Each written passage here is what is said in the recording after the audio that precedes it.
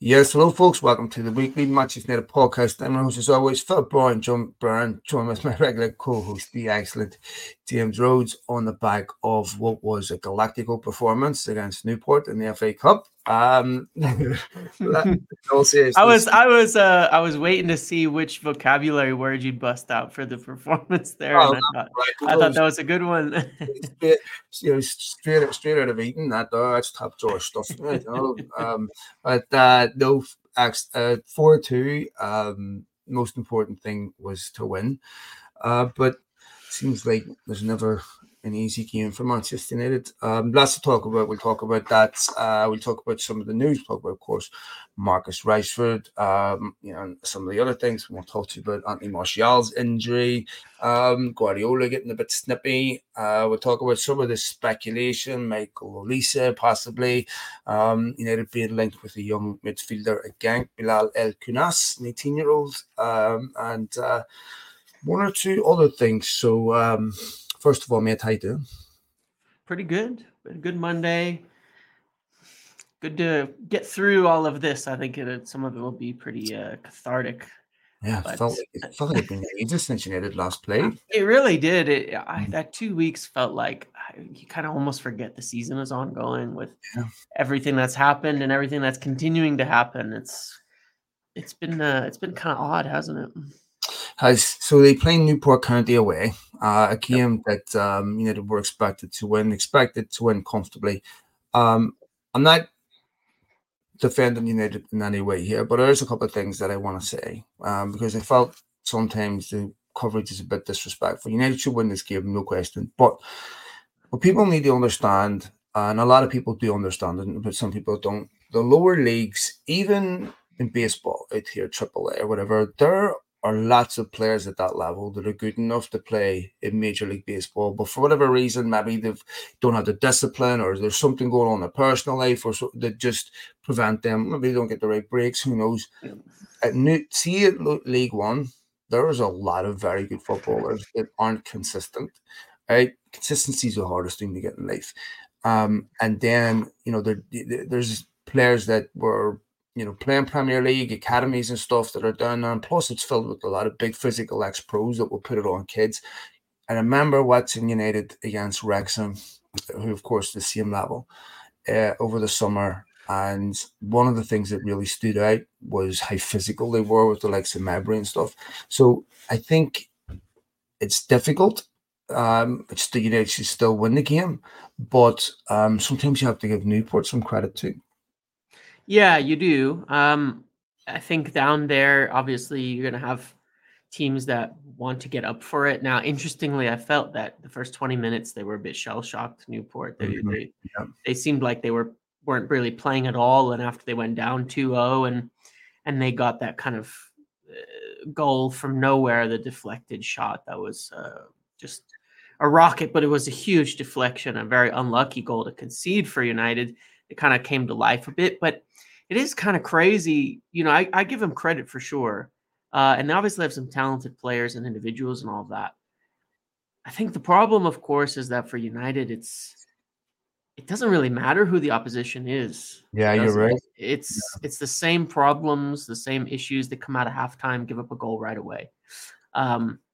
They get shell-shocked in return. And I'm not saying that those players that, like you said about the players is true. At the same time, it's almost inexcusable for a team of United's stature to be stunned, shocked, or otherwise thrown off their game in any way mentally by a team that far down the table. They just can't allow it. You can't as a team say, well, man, they scored a few and get thrown off your game and kind of be trying to get frustrated and figure it out. I mean, it's, you have the quality to win.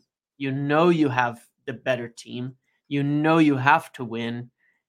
It is the mental fragility of the team is almost incredible when you think about some of the players who are on that pitch as well, which I'm sure we'll talk about a few of them but it's very strange to me. Look, here's the thing about these games. You can't give the other team life. And this is a big pivotal moment, was obviously the moment where Garnacho hits the bar. And you always have to guard against a deflection going in off somebody's arse, lifting the crowd and putting the team back in the game. But United should have the resilience to deal with that, right? I mean, how many times have we seen this happen with United where they'll concede a goal and then all of a sudden they'll concede a second goal? And, you know, and we've heard Ten Hag talk about this, about how we should be able to handle that, right? At Premier League level, should be able to handle that at League One level. And, you know, some of the things that I concern me is when you hear Bruno Fernandes singling people out saying a 2-0, everyone wanted a goal, and it's not a hanging offense that Garnacho doesn't shoot and hits the bar, right? He's still young, right? And so these are the types of things you get with young players. We were talking about Marcus Rashford's biggest weakness being decision making 18 months ago, right? So it's not, you know, it's not it's not something that's totally unexpected. But what was obvious there, James, was the visible frustration of Højlund and other United players were really starting to get angry at Garnacho and the refusal of United wingers to put the ball in early, which undoubtedly is a major reason why United are so poor in front of goal.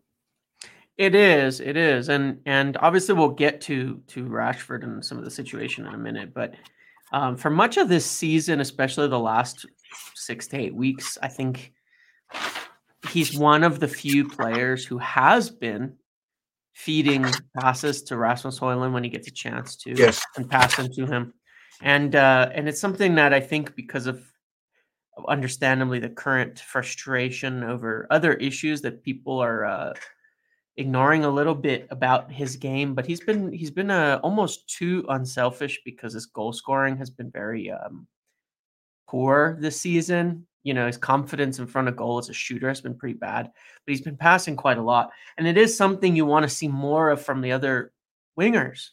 You know, you really do. You want to see more of it from the other wingers, Garnacho, but it'll happen. It will come from players like Garnacho. I understand. I mean, at Garnacho's age, most wingers are score first, and they barely look for the pass. And it's like it's the thing they've got to add to their game that they have to really focus on, you know, working in. And he will. And I think interestingly, in the prior games when he played from the right, he did it a lot more. The angles were different for shooting, so he looked for more of the pass, and I thought it was better. And then, interestingly, Anthony's assist, his first one of the season, comes from the left. Comes from cutting to the left, and what did he do? Cutting it back. Yeah, puts it in early, low cross in, and a goal. It's like it's kind of, you know. Anyway, yeah. There's a lot of obviously there's a lot of reasons why, but there was a moment, I think everybody caught it, where Højlund by the end of the game was actually screaming at Garnacho after one of the possessions about not passing the ball in. And it is frustrating, but, you know, players aside, when is it going to change, I guess? Why is it not? You know, when you're playing with a striker like Højlund, he's been there some time now, it still seems very limited, the patterns of play to help get him on the ball and get him chances in the box. There's only so much he can do, isn't there?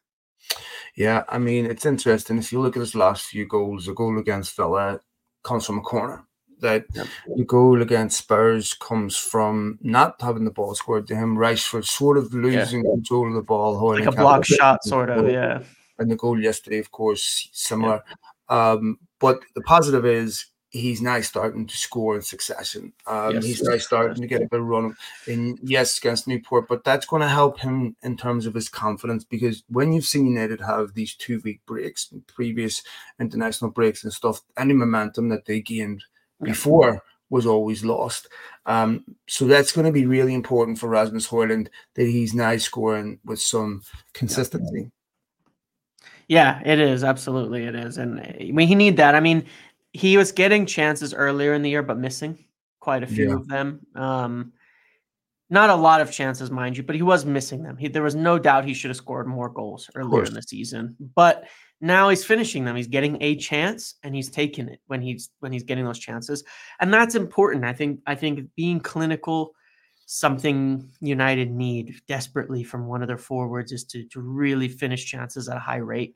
And he's doing that. And if he can get a few chances a game, you know, you can start counting on him just to score. And I think that's really big for him. But it's, like you said as well, it's a confidence factor too, because he's obviously a talented kid. He's very physical. He's very fast. He's got a lot of potential and a lot of tools. And so sometimes it really is just sorting the mental side of it. And there's a lot of pressure coming into United to be the starting striker, given the situation. The other positives were, of course, Kobe Mainoo scores, exceptional. You know, I love watching this kid play. I just, he's just a brilliant young footballer, and he has so much that you can't coach. That is natural. He scores. Anthony scores, of course. I know that goal looks like it happened, but that ball comes at him relatively decent speed on his right foot. Right, takes it, scores. He needs a goal badly. I don't want to see any United player fail. I would love for Anthony to shove all my criticism down my throat, go on an amazing run between now and the end of the season, and find his form.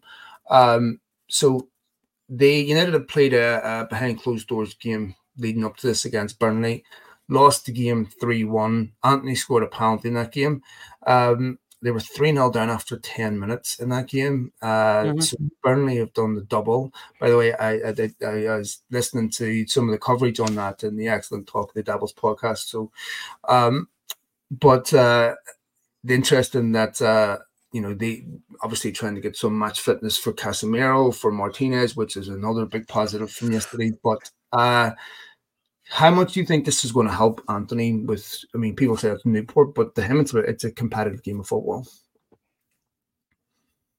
I try to be unbiased, but frankly, I don't know it makes much of a difference, and I'll say why. It's good for confidence, but I don't think that's the problem. Anthony's had 2 good performances this season, or better performances this season. One of them was against Newport, and one of them was in the Champions League, I believe. Galatasaray away, wasn't it? Yeah. Played well against Galatasaray away. Yeah. His problem is he's not quick enough or strong enough for the Premier League, and nothing's really going to change that. So when he plays against a bit lower opposition, which he'd be more used to playing from Ajax, more on a week in, week out basis, you're playing against fullbacks. You're faster than, you're quicker than, you're stronger than, and you're more talented than. And you can kind of cheat by bringing yourself up in a career based on that. It happens to players in the Bundesliga a lot too. We saw it with Jadon Sancho. You come into the Premier League and you're no longer faster, stronger, or quicker than all of your fullbacks, all your opponents you're facing. It happens with wingers and forwards so often. And you struggle because a big part of your game has always been that. And when Anthony has been able to beat his opponents on the ball, he performs well and he's talented and he has the ability when he can beat his opponents on the ball. He can't beat his opponents in the Premier League. He really, we've seen it so many times. He goes up against the fullback. They know exactly what he's going to do. He can't beat them. That's that. That's the problem. And so it's a bit of an overarching concern there, because I think it's more to the point that he has to change his game rather than just gain confidence. He's got to change the way that he plays to where it's not reliant on, kind of isolating against the fullback and then trying to quickly get around them or cut inside and shoot. It just doesn't work. Even that part of his game against Newport wasn't successful. He tried quite a few times, cut inside, shoot. And it was very, it was poor. And the shots, I think, were pretty much all off the target. But so it's good that he's producing. It's good that he's adding something to it. But it doesn't, I think, change the fact that there's very little to say we don't need a right winger who's better than that moving forward to be competitive in the Premier League. I guess I would say Garnacho was a lot better on the right wing, even in that performance. I much preferred Garnacho's last few games at right wing. Let me ask you 2 other quick questions. Bayandier's performance. It was the first time we got a look at him. He conceded 2 goals. I'm not sure you could blame him on either of them. You saw him play with his feet a little bit. 1 or 2 nervy moments, but I would want to get your opinion. And of course, the Martinez, Casemiro, and Shaw return, big plus for United. Yeah. I liked Bayindir. I thought he was decent. The thing I think was most positive, he was pretty safe with his hands. When he would catch the ball, he would go to claim a cross or claim a high ball or something. He caught it. He was quite safe with it. Onana's had some very weird moments with that, kind of putting the ball back into play off of his hands at times. It's been a weird start to things for Onana, who of course also has now they crashed out of out of AFCON. They're out of the cup there. He was benched the last 2 games. He stayed extra late. Really weird situation. I'm not sure that's all been very good for him. And it's been quite a distraction, I think, for him. So obviously he'll be starting again. Cameroon for his cousin. I What's didn't that? realize Onana was dropped in Cameroon Oh, really? for his cousin. So I didn't know that either.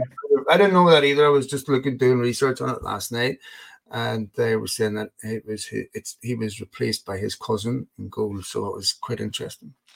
Yeah, so probably not great for him, but he's going to get a starting spot back. I mean, apparently he's going to start right away at Wolves, which no big surprise. risk for Ten Hag because Ten Hag's job is on the line here, and he really has to have complete confidence in the players that he puts in because if Onana costs him a game. I mean, if you look at United's goals from set pieces, 24% of their goals this season have come from set pieces that they've conceded. That's a quarter of the goals they're conceding are coming from set pieces. This is something that United should be able to fix on the training ground or not. And when you look at the other stats in the games, 21 goals, 24 goals, 21 games. That's poor. They average 51.8% possession in the Premier League. That means they're not really dominating games and dominating possession. And in the Champions League, it's worse. They were averaging 45.9% possession in the Champions League against Galatasaray, against Copenhagen. So this is a big concern about how they. But they need to impose themselves on games. And listen to the stats. McTominay has a better pass completion rate than Bruno Fernandes. Yeah, I'm not surprised about that. Obviously, Bruno Fernandes plays a bit more forward, but of course. So his final balls, it's definitely passing the ball 2 feet to someone. But yes, let's talk about that too. Because you just asked, because I want to talk about Casemiro. Because I have a couple of complaints a little bit about two things, and it's been highly noticed. When Casemiro and Kobbie Mainoo played together, I was expecting them to form a very solid, deep partnership where they're both at their strongest. And instead, I mean, I know he scored a goal, which is a very big positive, Kobbie Mainoo scoring his first goals as a senior United player. But he was so far forward most of the game. It was not how he's been playing recently. It's not where he is at his best. He's an incredibly talented player, so he made it look good, and he was making good decisions, and he's still got such quality on the ball. But it continues to be so strange how it's like we cannot get away from this midfield that ends up with these massive gaps where 2 players are all the way up and one of them sitting deep. I don't think it plays to Kobbie Mainoo's strengths to do that. I don't think that plays to the strengths of the players that we have to do that. So that's one thing. Casemiro's pass percentage as the deepest midfielder was horrific as well. It was really bad. It was like in the 50s for the first half. I think he ended like 66, 68%, something like that. But more concerning to me, I know he's just back from injury, but he looks off the pace against Newport. He looks unfit physically. He has since summer, and he's had a few injuries. He looks much, much slower. He's always fouled a bit much anyway, but he had quite a few moments where he clearly just fouled because he couldn't keep up with the player. Even the first goal that they scored, he was completely out-muscled on the jump for the ball. That fell to the player that ended up scoring the goal off the deflection. I don't see it's like I literally do not see with my eyes the Casemiro of last year at United. And that is a bit concerning. I think we've all kind of figured maybe he's going to depart in summer for Saudi or somewhere like that. But I mean, what do you what's your take on this? Because I just I don't think, see him at a level he's been at. I don't want to judge him on yesterday because, he's clearly not match fit. If you look at him from the start of the season, yes, you can have legitimate concerns. But I covered this on the podcast a couple of weeks ago where I spoke to an individual that played professional football, played for Manchester United, had a 15-year professional football career that is renowned for his tactical knowledge and how he breaks down games. And what he said to me is it was based that one of the reasons why they're so exposed is because of the gaps between the defense and the midfield and the front. Yeah. Like when the front line presses, the defense drops off. So there's big gaps in the midfield. So which is bizarre to me because, like I said before, United had the best defensive home record in the league last season. Why are they now doing something completely different? But so I don't know. But I think, again, when we talk about Ten Hag, if he's going to save his job, he's going to need the best Casemiro. Yeah. And because he was such a crucial part to United last season. I mean, you go back, James, last season, United's big games. Casemiro showed up. He showed up away at Chelsea, showed up in the League Cup, away to Bournemouth when United needed to go, leaving Chelsea at home. He was so integral to United last season. And and yes, he was poor at the start of the season, but he was scoring goals. He was scoring important goals. So I don't know how Ten Hag fixes this. What did concern me is the fact that someone that understands football is attributing some of United's mistakes and vulnerabilities, not to injuries, not to off the field, but to how United are set up.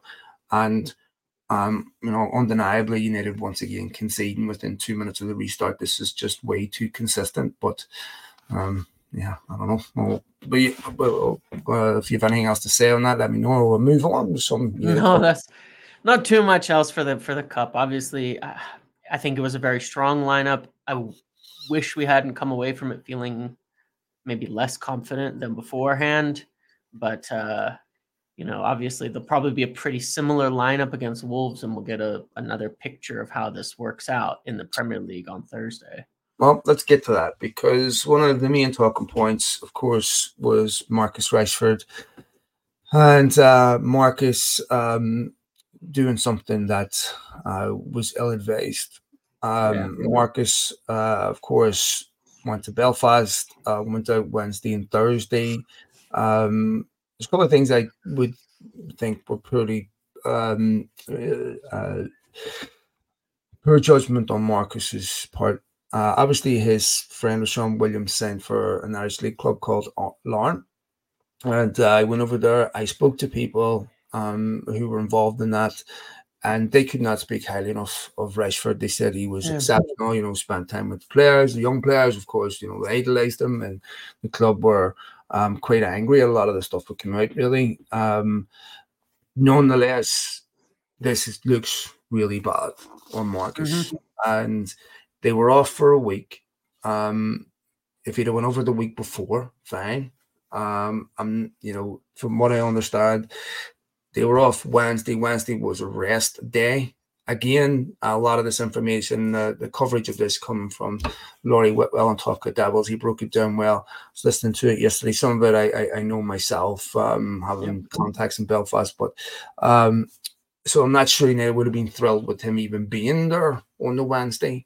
And the thing is, James, there's no anonymity for Marcus Rashford in Belfast. He'd be one of the most immediately recognized faces. I mean, this is like a Yankees player going out in the Bronx. You have no expectation of anonymity.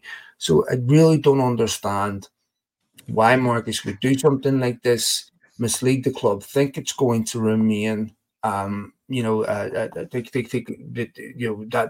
be sufficient. This is not going to come out.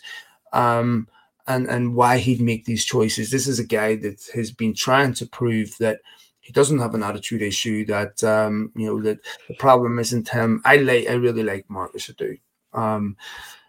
This is stupid on his part. It does not look good.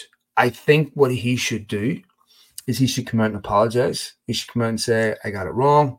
I made a mistake. I shouldn't have done this, and take the responsibility away from the club. If human beings admit error, most people are forgiven, right? Because none of us are perfect. But Ten Hag's in a difficult situation. Notably, he did not cover it publicly in the same way that he did Jadon Sancho. And you and I have said in the past, well, certainly I believe that Ten Hag made a mistake by going public on Jadon Sancho. I think he should have dealt with that internally and not went public on it, because then it forces a different situation.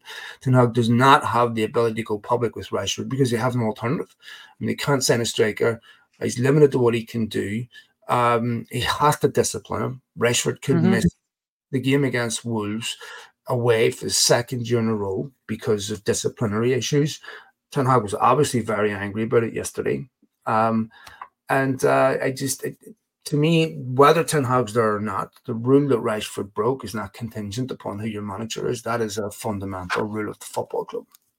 Yeah, for sure. And I think we were talking about that because I've said before, even with Jadon Sancho, it's the type of thing I feel is above the manager to deal with. I think it's almost unfair to make it a problem for the manager. You know, they're not their babysitter. They're not, the manager's job is not to rule over these players' personal lives and to control them constantly all the time or anything like that. You know, you have many instances at clubs where the players are there beyond multiple managers, small clubs, middle clubs, big clubs, happens all the time. Players are there for multiple managers. Very often they play for multiple managers over the course of their career. It's not about the manager. It is about the club. It's about what the club rules are for the players, what they're allowed to do, what they're not allowed to do, the type of discipline and the type of standards that need to be maintained by a football club. As you would with any organization, you know, if you were in a in a section of a business as an employee, it wouldn't be on the middle manager to determine whether you showed up for work or not. It's going to be on other people. We've all had the night out and phoned in sick the next day. Responsibility comes at a certain level where it's different if you're doing it, in an office job or but I think at that level, it would a bit more professionalism. It was bad. I mean, there's no doubt about it, and I think that there's a lot more that players get up to that people don't know about. That is probably significantly worse, including United players, including other United players. There's many that have had discipline issues that have not been covered because they have not done so as sometimes you say the crime is getting caught, and that was part of it with Rashford too. But the biggest factor is he didn't show up for training. That for me is sort of the paramount to it, is that, I wouldn't advise you being out late. I wouldn't say it's smart. I wouldn't agree with doing it. I wouldn't do it. I would say that I don't want players to do it personally. If you show up for training, you perform, is different. The United players under Sir Alex did that plenty. They were certainly not choir boys outside of. No, of course not. They showed up and they performed, right? Yes. Yeah, they showed up. He didn't show up, and that's a problem. That's a serious problem because you can't. Because then you're open to everything when you don't show up. I thought he did show up, but he said he was sick. He reported sick. Apparently, he reported sick and didn't come in. So he called. It's more like a call-in sick.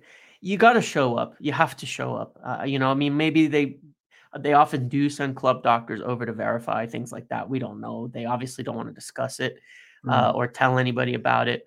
But it doesn't really matter. He didn't show up, and for me, that would be the main thing. If I've got an employee. If they don't, if they show up and they're a bit groggy, I can deal with it. I know if they don't show up on Monday morning, why. I know why. There's no argument anymore. It's not acceptable to me. I mean, it happens, but at a little level, it's like your Facebook, your pictures, your applauding. It's like, I'll be smart. Exactly. It's just where I don't understand what Marcus was thinking, but it was thick. It was thick. And here's the thing about it though, at the same time, right, is that there's no excuse for that type of behavior for sure. And it has to be sorted out because he needs to do better. He should be better. He should be more of a leader at United. It's not 100% in his nature as a personality from all that I've gathered about him over the years to be, like, he's never going to be like, I think about long-term players like Wayne Rooney, who not necessarily always a leader, but has a different, definitely a different personality to Marcus Rashford. I don't think he's going to be a club captain. had I his know he had his some issues issues too. too. I mean, yeah. Yeah, but Rashford, I think, is the longest standing United player at the moment, right? By quite a bit. Yeah, he's got to be up Active there. player. I mean, Luke Shaw has been here quite a while, but otherwise, I think between Well, the yeah, two of Shaw them, was brought in by Van Gaal that first season, yeah, so probably similar. about But the same time. did you see the Nicky Butt clip about Marcus? Mm-mm. So Nicky Butt, I believe this was done over the Or maybe weekend, I did. Oh no, go ahead. Yeah, which go was ahead. really, really interesting. And Nicky knows Marcus very well, and he was saying, like, I love Rashford, I'm very loyal to him. I love him as a person. He's a great lad, and he has done a lot of amazing things off the field. He goes, but he is not happy in his personal life. There's stuff going on with Marcus mentally. And forgive me if I'm getting some of this, paraphrasing it slightly incorrectly, but Yeah, this is what he was saying. And that he needs to be happy in his life. You can see that he's not happy. He definitely projects an air of someone that is dealing with something personally. And we do sometimes have to be careful with that, where we've seen situations, and by no means am I saying that they're completely symmetrical, but like Dele Alli, but what we know is that players deal with things personally. yeah, And I'm not saying that we should always assume that, but when you get someone like Nicky Butt saying that Marcus is dealing with a lot of things personally, what I wonder, James, is Marcus looks like a lad that might need a move, a change, a scenery. And this happens a lot. Steven Gerrard went through this at Liverpool. He ended up staying. But when you're a homegrown player, it works two ways. When things are going well, you get showered with yeah, love. When not, it's a very difficult place to be, because yeah. you can't go out, you can't do anything, you can't live a normal life, you can't blow off steam, you can't be a normal 26-year-old. I believe Marcus broke up with his girlfriend over the summer, so he wants to be a normal human being in some sense, and you do forfeit that. But he looks like someone that, and if you listen to what Nicky Butt's saying, probably he's dealing with stuff personally too. I'm sure he is. I'm sure he is. And so, for me, with any player, I try to stick to keeping my critiques for them as a footballer, because beyond that, it gets very messy. These are individuals. These are people. And you forget with professional athletes, Yeah. they're not, I'll just say they're not like somehow magically more emotionally No. mature than your average person. In many cases, they have less schooling, less education, just to the nature of having spent all their time in football. It just is what it is. That's true with professional athletes in any sport on average, But in that like the fans teams, even if you are educated or exceptionally well you educated, deal with you the deal with shit. emotional Yeah, aspect, the you pressure, the do. stress, it's very Yeah, difficult. you do. And it's hard. And it is hard for anybody. So I try to stick to how they play as a footballer, what they do, and how they perform. And that's why I say for me, it's that, and I love Marcus Rashford. I've defended him so many times on this show and elsewhere and all that. Is that he didn't show up for training is the biggest thing for me. That he's not there to perform, to support the team, to all of that.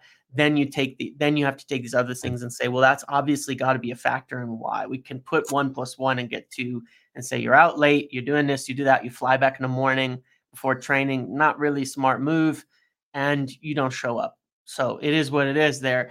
That being said, obviously the discourse, I think, gets a little bit out of control, as you said, with homegrown players. I don't know what it is about that, but especially because I've seen a lot of statements and things about, like, indications that something like this means a player should be sold, means a player should, like, that's the end of their career at United. That it's that's kind of interesting because football fans, I think, in general, tend to be pretty liberal when it comes to their political views, especially United fans overall.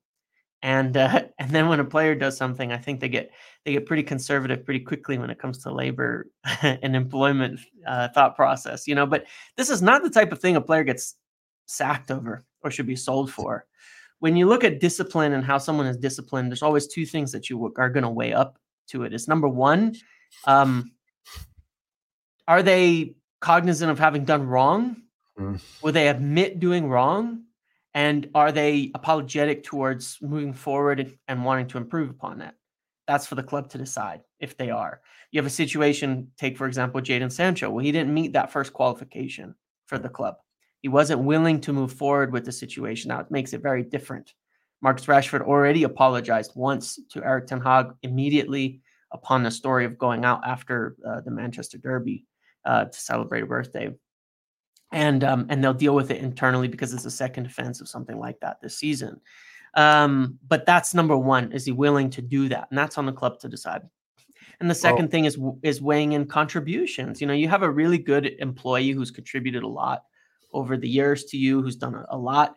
You don't say, oh, they did something, they're out of here. You always weigh up the value. And I'm not talking financial. I'm talking the value that they bring as an individual, as a teammate, as an employee, as a part of a group, and their contributions, and say, are they damaging us in excess of the positives that they have brung?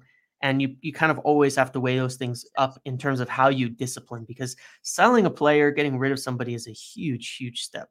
It is a massive step. And I think it is absolutely ridiculous to suggest that would be, or anything even close to reasonable as an outcome from something like this, unless Rashford was not willing to improve upon himself in the situation. Yeah, it's all about how he responds to it. It doesn't have to be terminal. If Marcus responds in the right way, shows form, between now and the end of the season, this will be forgotten about by the end of the season, but how we remember this will be determined about how Marcus responds to it. If he responds the right way, apologizes, I made a mistake, and gets his head down, then fine, we'll move on. Couple of other things. Yes, United will end up playing Bristol City or Forest in the next round of the FA Cup.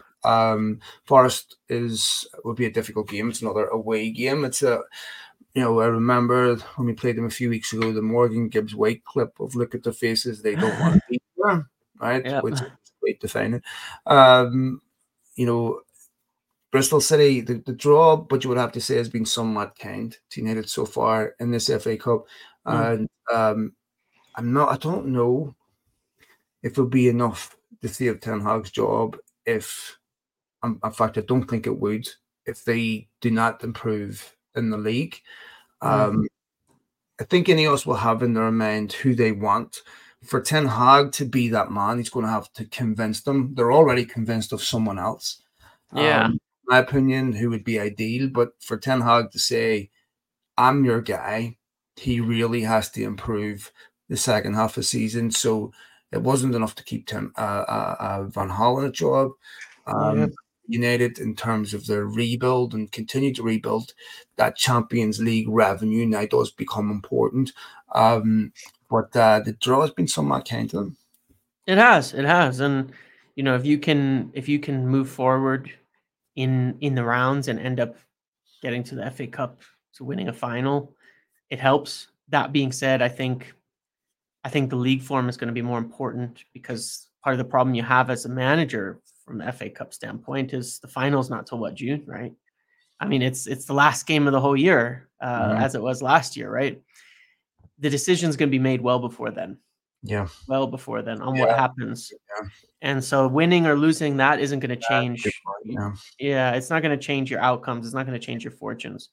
So you have to improve in the league, and you have to improve quick, because you've got one or two games and then there's another break, right? Something like that. I don't know exactly what it is, but the league games are not piling up on each other right now. Up next, I believe.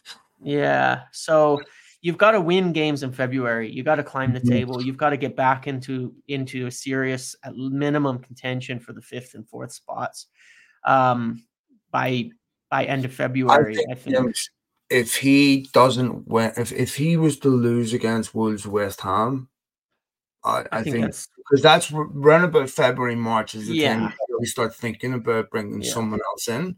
And I'm not, by the way, I know there's lots of people out there support Ten Hag, and I've largely been one of them. I'm not blind to certain, faults, but I don't know how Jurgen Klopp not being at Liverpool changes things. That's going to be interesting to see how it affects their season, how it affects players' futures. To me, that was odd timing for Klopp to announce it then. But for Ten Hag, I think he's at a point where he needs to. I mean, Wolves away. You've never really. United have won their last 3 games there. Been that entertaining. They're going to have to go there and win, in my opinion, against a decent Wolves side, and they're going to have to beat West Ham at home. If United are poor in either of those games and don't win them, I would be really, especially now with Casemiro back, with Martinez back, with Shaw back. It's getting harder for Ten Hag. The excuses of players being out injured and stuff he's not going to get away with that in February. No, I mean, we're pretty much going to be able to field your strongest lineup, or maybe, and you rarely have 100% of your players, but sure. you're pretty much going to have your strongest lineup in the next couple of games. There's been no further injuries as of now. They're working back into match fitness. You have Varane, you have Lissandro, you have Shaw, you have Dalot, who you've chosen as your first choice right back, as far as I understand right now.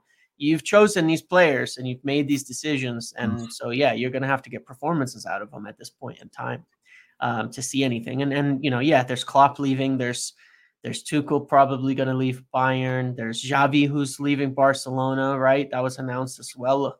He announced over the weekend. I mean, there's a big vacancies in managerial positions at 3 of the biggest clubs already that were pretty positive is going to happen. Bayern's not confirmed, but I think everybody thinks it's going to. But what's that? I think Tuchel's going to leave too. So that's what I was thinking. Tuchel's sorry, I didn't hear you. Yeah. I said that one's not confirmed, but I think most people expect it will happen. I'll have to be honest. I'm not totally sold on Thomas Tuchel. Me neither.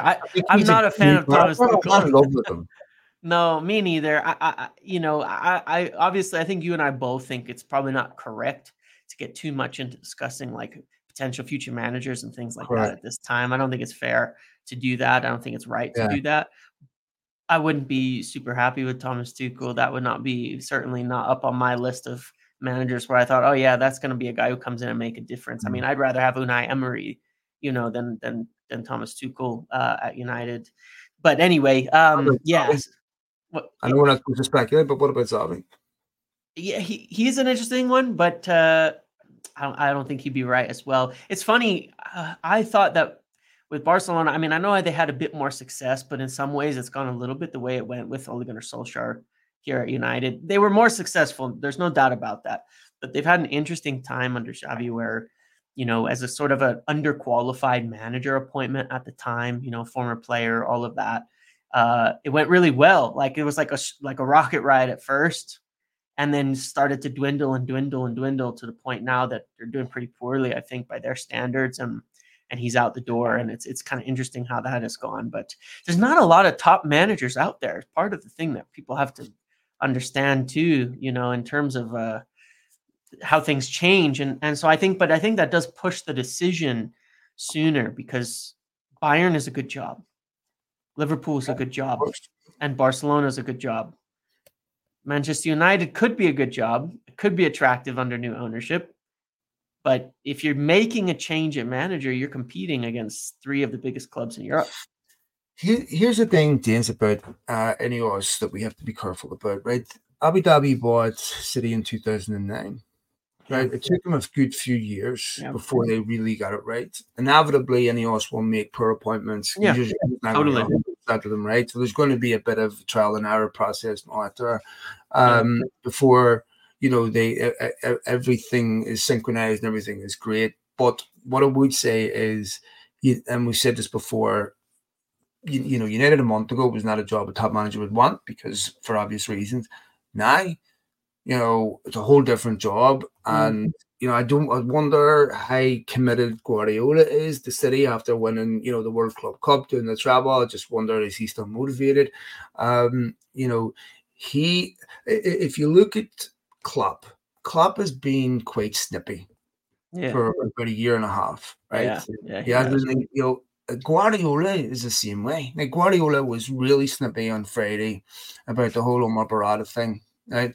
And United clearly got on his nerves, right? Because I think he is envious of the fact that United get the credit that he's always sought at City. And I think I just wonder how committed, if Guardiola was to go, Klopp was to go, there'd be a lot of managers out there in England going, this would be a great time to take over United because the landscape is clear.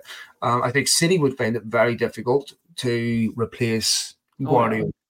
Guardiola. Even and as we've seen with PSR, in January, it's not so easy now just to go out and start buying a bunch of players. You have to be much shrewder. Yeah. So what did you make of Guardiola?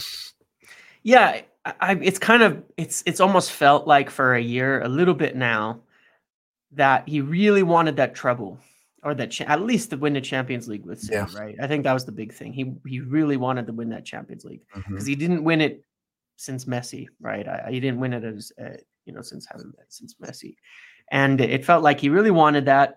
And once he got it, there is a little bit of a feeling like, there's a limit to the credit, to the to the applause you're going to get at Man City as the manager of Manchester City. I think there's a limit, and I think he's running into that a little bit. And he does seem a little agitated, and you kind of get the impression he's like keeps thinking about leaving. I don't know why, but I think everybody gets that impression a little bit, that and then he makes comments like, "I'll stay for one more year, maybe I'll extend. I don't know." And he is who he is, but it's just he is odd. He is odd in how he talks and how he has commented on things recently. That does give me a similar impression, like he's getting tired of it. I don't know where he would go. Back to Barcelona. I don't know. Yeah. What he would want to do. Yeah, that's the other question with Guardiola is, where does he go? All right, let me talk to you about a couple of things about a couple of United loan signings, and then we'll get into a little bit of transfer stuff. Not sure if you saw what Kiki Sanchez Flores said about Hannibal Mejbri, but he was saying that it's hard to get context of this because I'm reading the words of whether this is it's a criticism. He goes, he needs time to know what it means to play for Sevilla. He needs to take time to step back. He needs to observe. He needs to see the culture. He needs to see the players. And so he played for a little bit in that Girona game. He gets booked. For Mabry, this has always been something where, in boxing, they have a saying called controlled aggression, right? Aggression is good, but controlled aggression, right? And how to use it effectively. Mabry's a bit rash. You're going to get away with that even less in Spain, but not a great start for Mabry. Van de Beek dragged off at halftime. Have you seen some of the comments from the fans of them as well? No, but he 1-0 win at Mainz, dragged over at halftime, 14 touches. He hasn't lasted beyond an hour in any of their other games. Not great for either of them. Joe Hugo, by the way, did score in his debut for but no. Yeah, and the loans, and obviously getting good loans has been a problem. Hannibal went to Birmingham City, right, last time. It was actually a good one for him. And I remember because I spoke to somebody who's kind of connected there. Is it Birmingham or was it? Oh, it was at Birmingham last season. Because I spoke to Harry Redknapp and stuff, spoke to people down there. And you could see that loan in the championship really with him physically, because he was able to deal with Wrexham's physicality. And some I really noticed it. And I like Mejbri, but and Sevilla might be a difficult club to go on loan to given their situation for a young player. But anyway, so he was at Birmingham. Yeah, and because I remember initially there was a lot of the same issues about his kind of recklessness, a little bit being over aggressive, and he seemed to really get under control. And there was a lot of praise for his technical ability, what he can provide.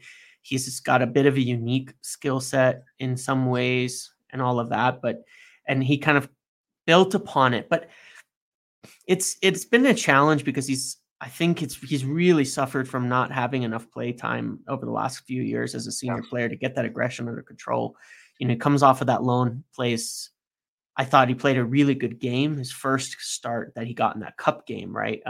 Palace probably was a really good game. And then he barely played since then. So he's had, 1 or 2 games the whole season. It's not good for a young player, those types of situations. It just doesn't work. And then, they fall back into bad habits, especially when you're trying to work him through what is 100% a bad habit. He's over aggressive. He gets himself into physical trouble at times. It's a bad habit, but you're not going to work out of it not playing. You just don't. It's not going to, because those game situations, the heat of the moment things, you're not getting into them in training. you're not getting through them on the You're also practice pitch. forcing managers to take you off. Yeah. I think one of Solskjaer's worst decisions was not taking Fred off in that PSG game, right? So when you're getting, if you're getting yellow cards for silly fouls, whatever, you don't think you're going to repeat that. But if you've got an aggression issue, you get a yellow card. Managers are going to pick you. So, but I like him, but yeah, it's tough. It's tough. It is. It's a tough situation. It's a tough team to go to all around. It's not a totally settled team, but what are you going to do? I mean, yeah, it's going to be hard for him moving forward at this point if he doesn't get some consistent. If he isn't able to work himself into getting consistent game time, then it's going to be tough for him to have much of a future right now. Okay, let's move conversation on to some transfer speculation that's been taking place across Europe. United, of course, this is looking at the summer.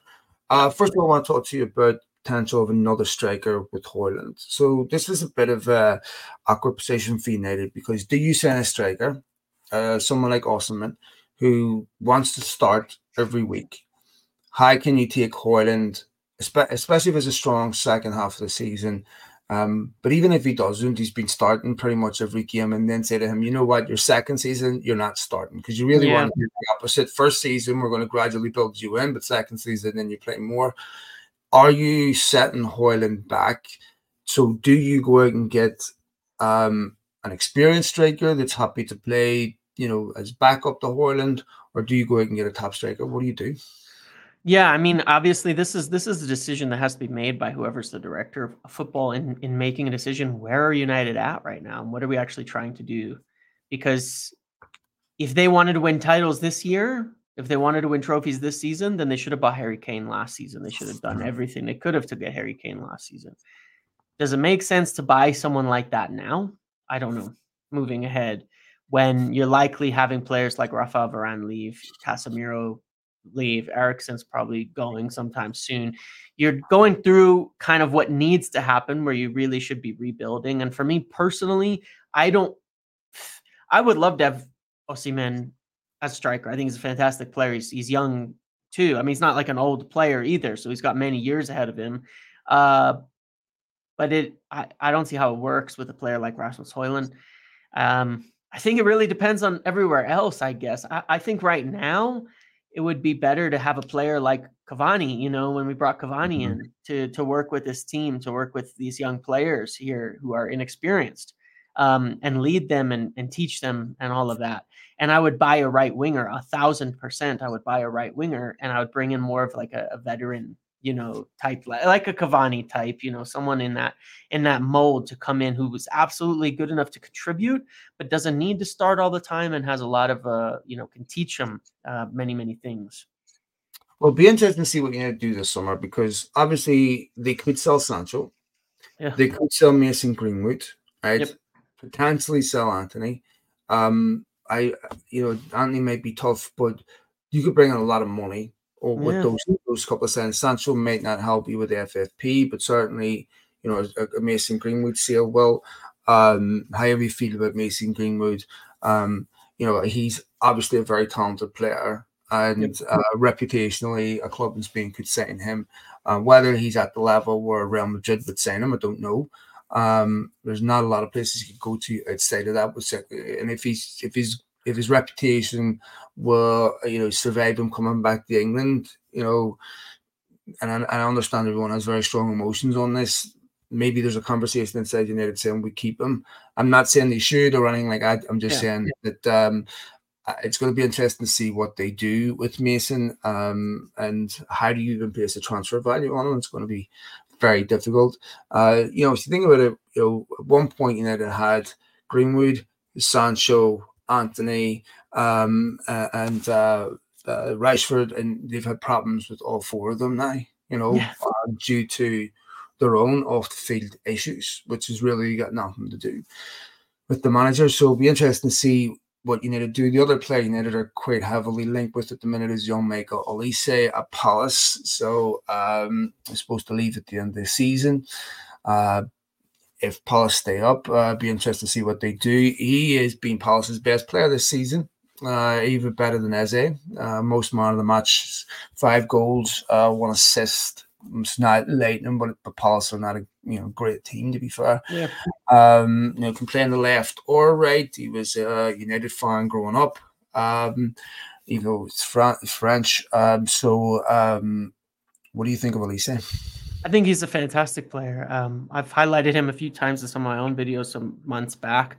I know he's someone that's been on United's radar for quite a long time. He's a right winger. He's ready-made. When you talk about the policy of, maybe not the policy, but the implication that was reported from a good reporter, Semi Mockbell in London, about Ineos wanting to get some players with Premier League experience. We talked about that because it makes the transition a little easier. Not all players, but some. He's a player I think who would come in right away and be successful and put that spot down.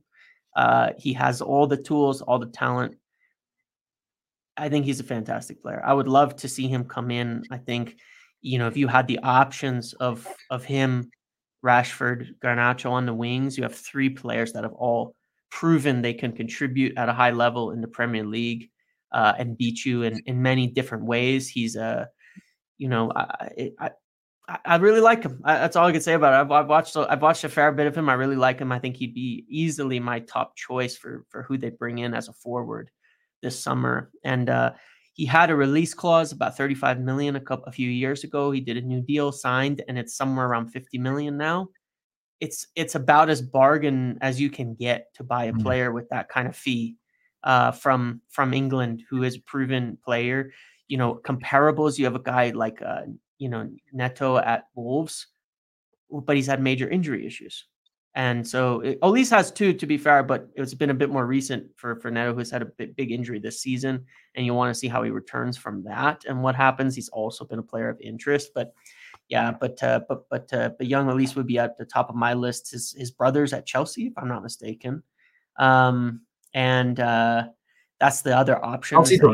Chelsea probably don't even know that themselves. Right. There's so many. But yeah, that's the other option. But I feel like there's a lot of indications.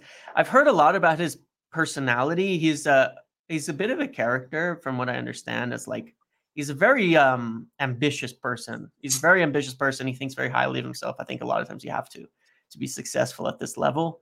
And I think he would love the challenge of playing for Manchester United. Right? Personally. Yeah, and there's players in that price range you can get a good value. I pointed out Joe Pedro at the weekend that I thought, really, really good signing for Brighton. Lastly, young Genk midfielder Bilal Al Khannouss. I hope I'm pronouncing that right. My apologies if I've done that wrong. 19-year-old Belgian kid, has a contract till 2027, 4 goals, 10 assists. Is a young player that lots of clubs around Europe are watching, and he would fit the profile of what United are looking for this summer.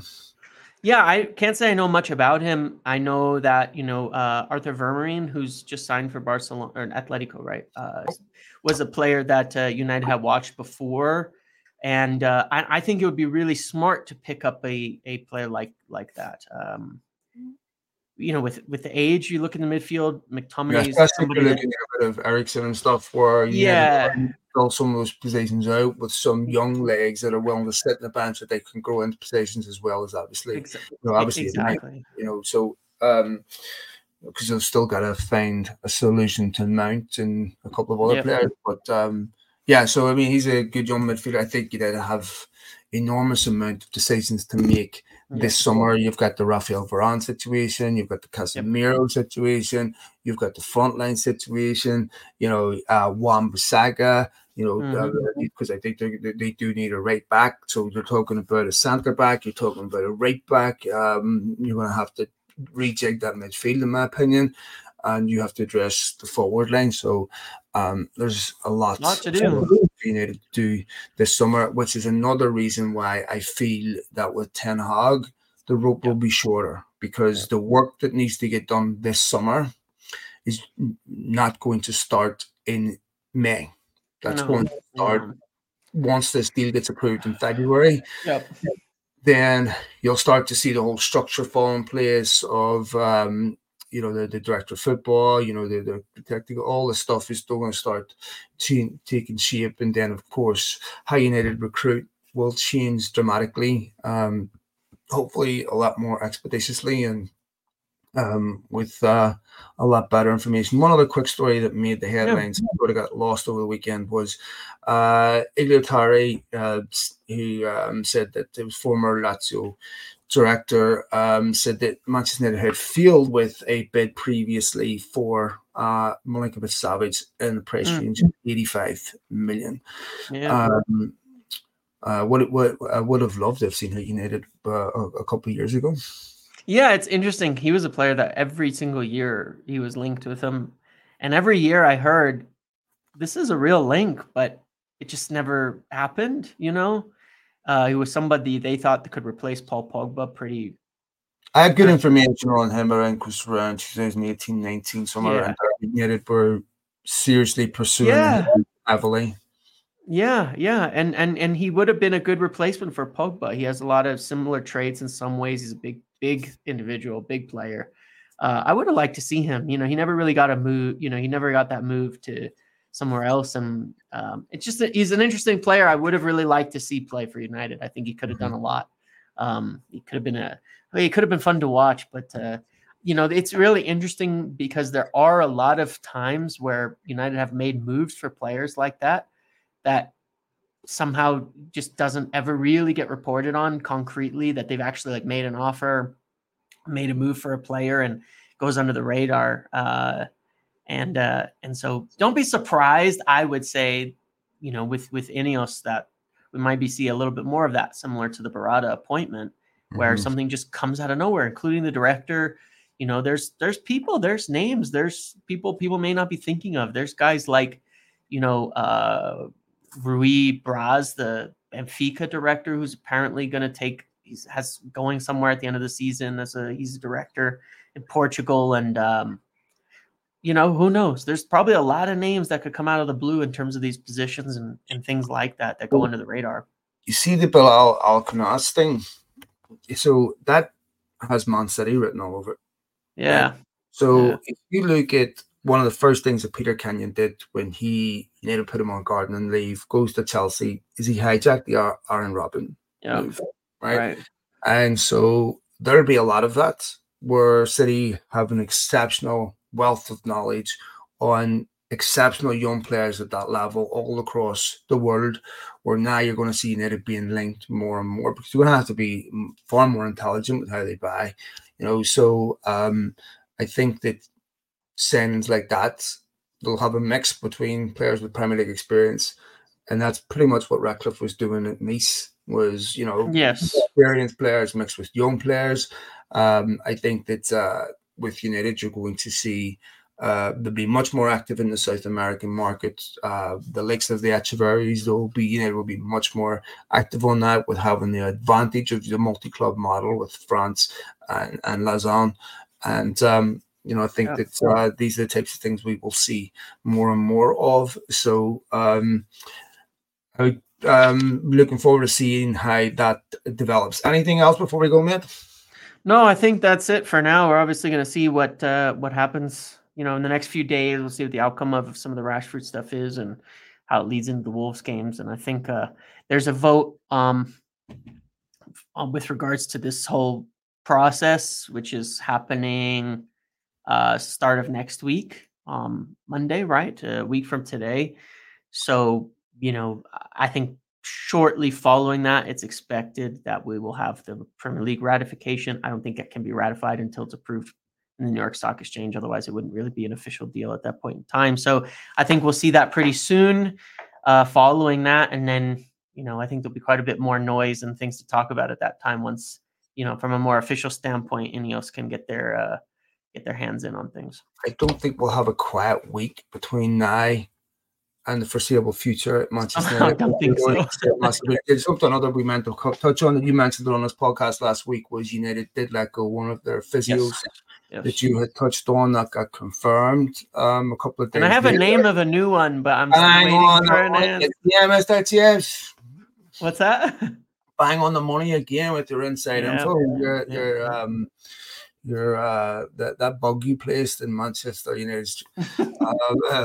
No, don't say that. They got hacked some years ago. Sorry. Where's the other? No. It's once again, you were on the money, my friend. Yep. You can see that, United making major changes. What I would be interested to hear on that is that I would assume that met with Erik ten Hag's approval, that he was consulted on that. I'm sure it was in Ten Hag's interest to not blame his own methods. I'm not saying it is his methods, but it's interesting. I would be surprised if they did that without Ten Hag's approval. Yeah, I mean, what I will say is Gary O'Driscoll's been given a big remit on changes. Okay, so maybe it was his decision then. Yeah, very specific. Don't imagine he spoke to Ten Hag about it and the players about it. I'm sure there's dialogue and part of his assessments of it and saying, look, yeah, this whatever reason, this is not the right guy. Let's get somebody else for this job. And whatever the reason. And I think the difference is with Ineos, because they cannot be given credit for making this decision. They weren't the ones who made this decision. Of course. But people being allowed to make decisions is going to be it's a change. I mean, that is a change. People being allowed to make decisions at United, who should be allowed to make those decisions, is a change. James, the way United have acted since pretty much Christmas Day has been completely unrecognizable. The way Manchester United have ever acted in 20 years, 18, 19 years of Glazer ownership. So clearly, Ineos are already deeply affecting the direction and the decisions that United are taking. So that's more of that to come. I don't want to see anyone lose their job, but it is United do need to make these changes. All right, folks, we'll go ahead and leave it there. Don't forget, you can follow my friend here at Muppetiers, and fantastic content outside of this podcast. If you're on the BTP side listening to this, make sure you are subscribing to his YouTube channel, to James's YouTube channel, downloading his other stuff, being part of the Discord and what have you. There's lots of other exceptional information that this man gets right and does tremendous work in making sure it's accurate. For those of you who are on the Muppetier side, if you want to listen to more of my content and you can get past my funny accent, I had a People interview on Thursday, which is quite interesting. I did speak with Andy Mitten today. It's going to be part of a series called We Are United podcast, and it's going to be comprised of different interviews of different fans all across the world that have amazing stories where Manchester United transcend cultural divides, religious divides, conflicts, and we all unify under one identity of being a Manchester United fan. There's so many incredible stories out there that aren't being told that I'm excited to tell.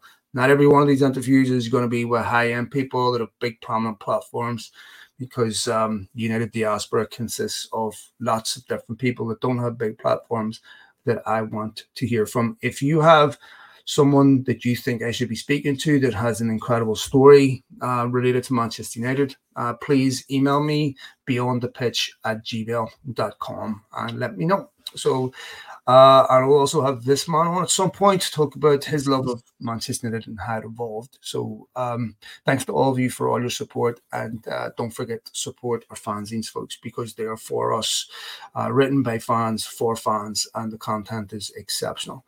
So all right, man. Take it easy, James. Yes, you too. Thank you, everybody. See you, pal.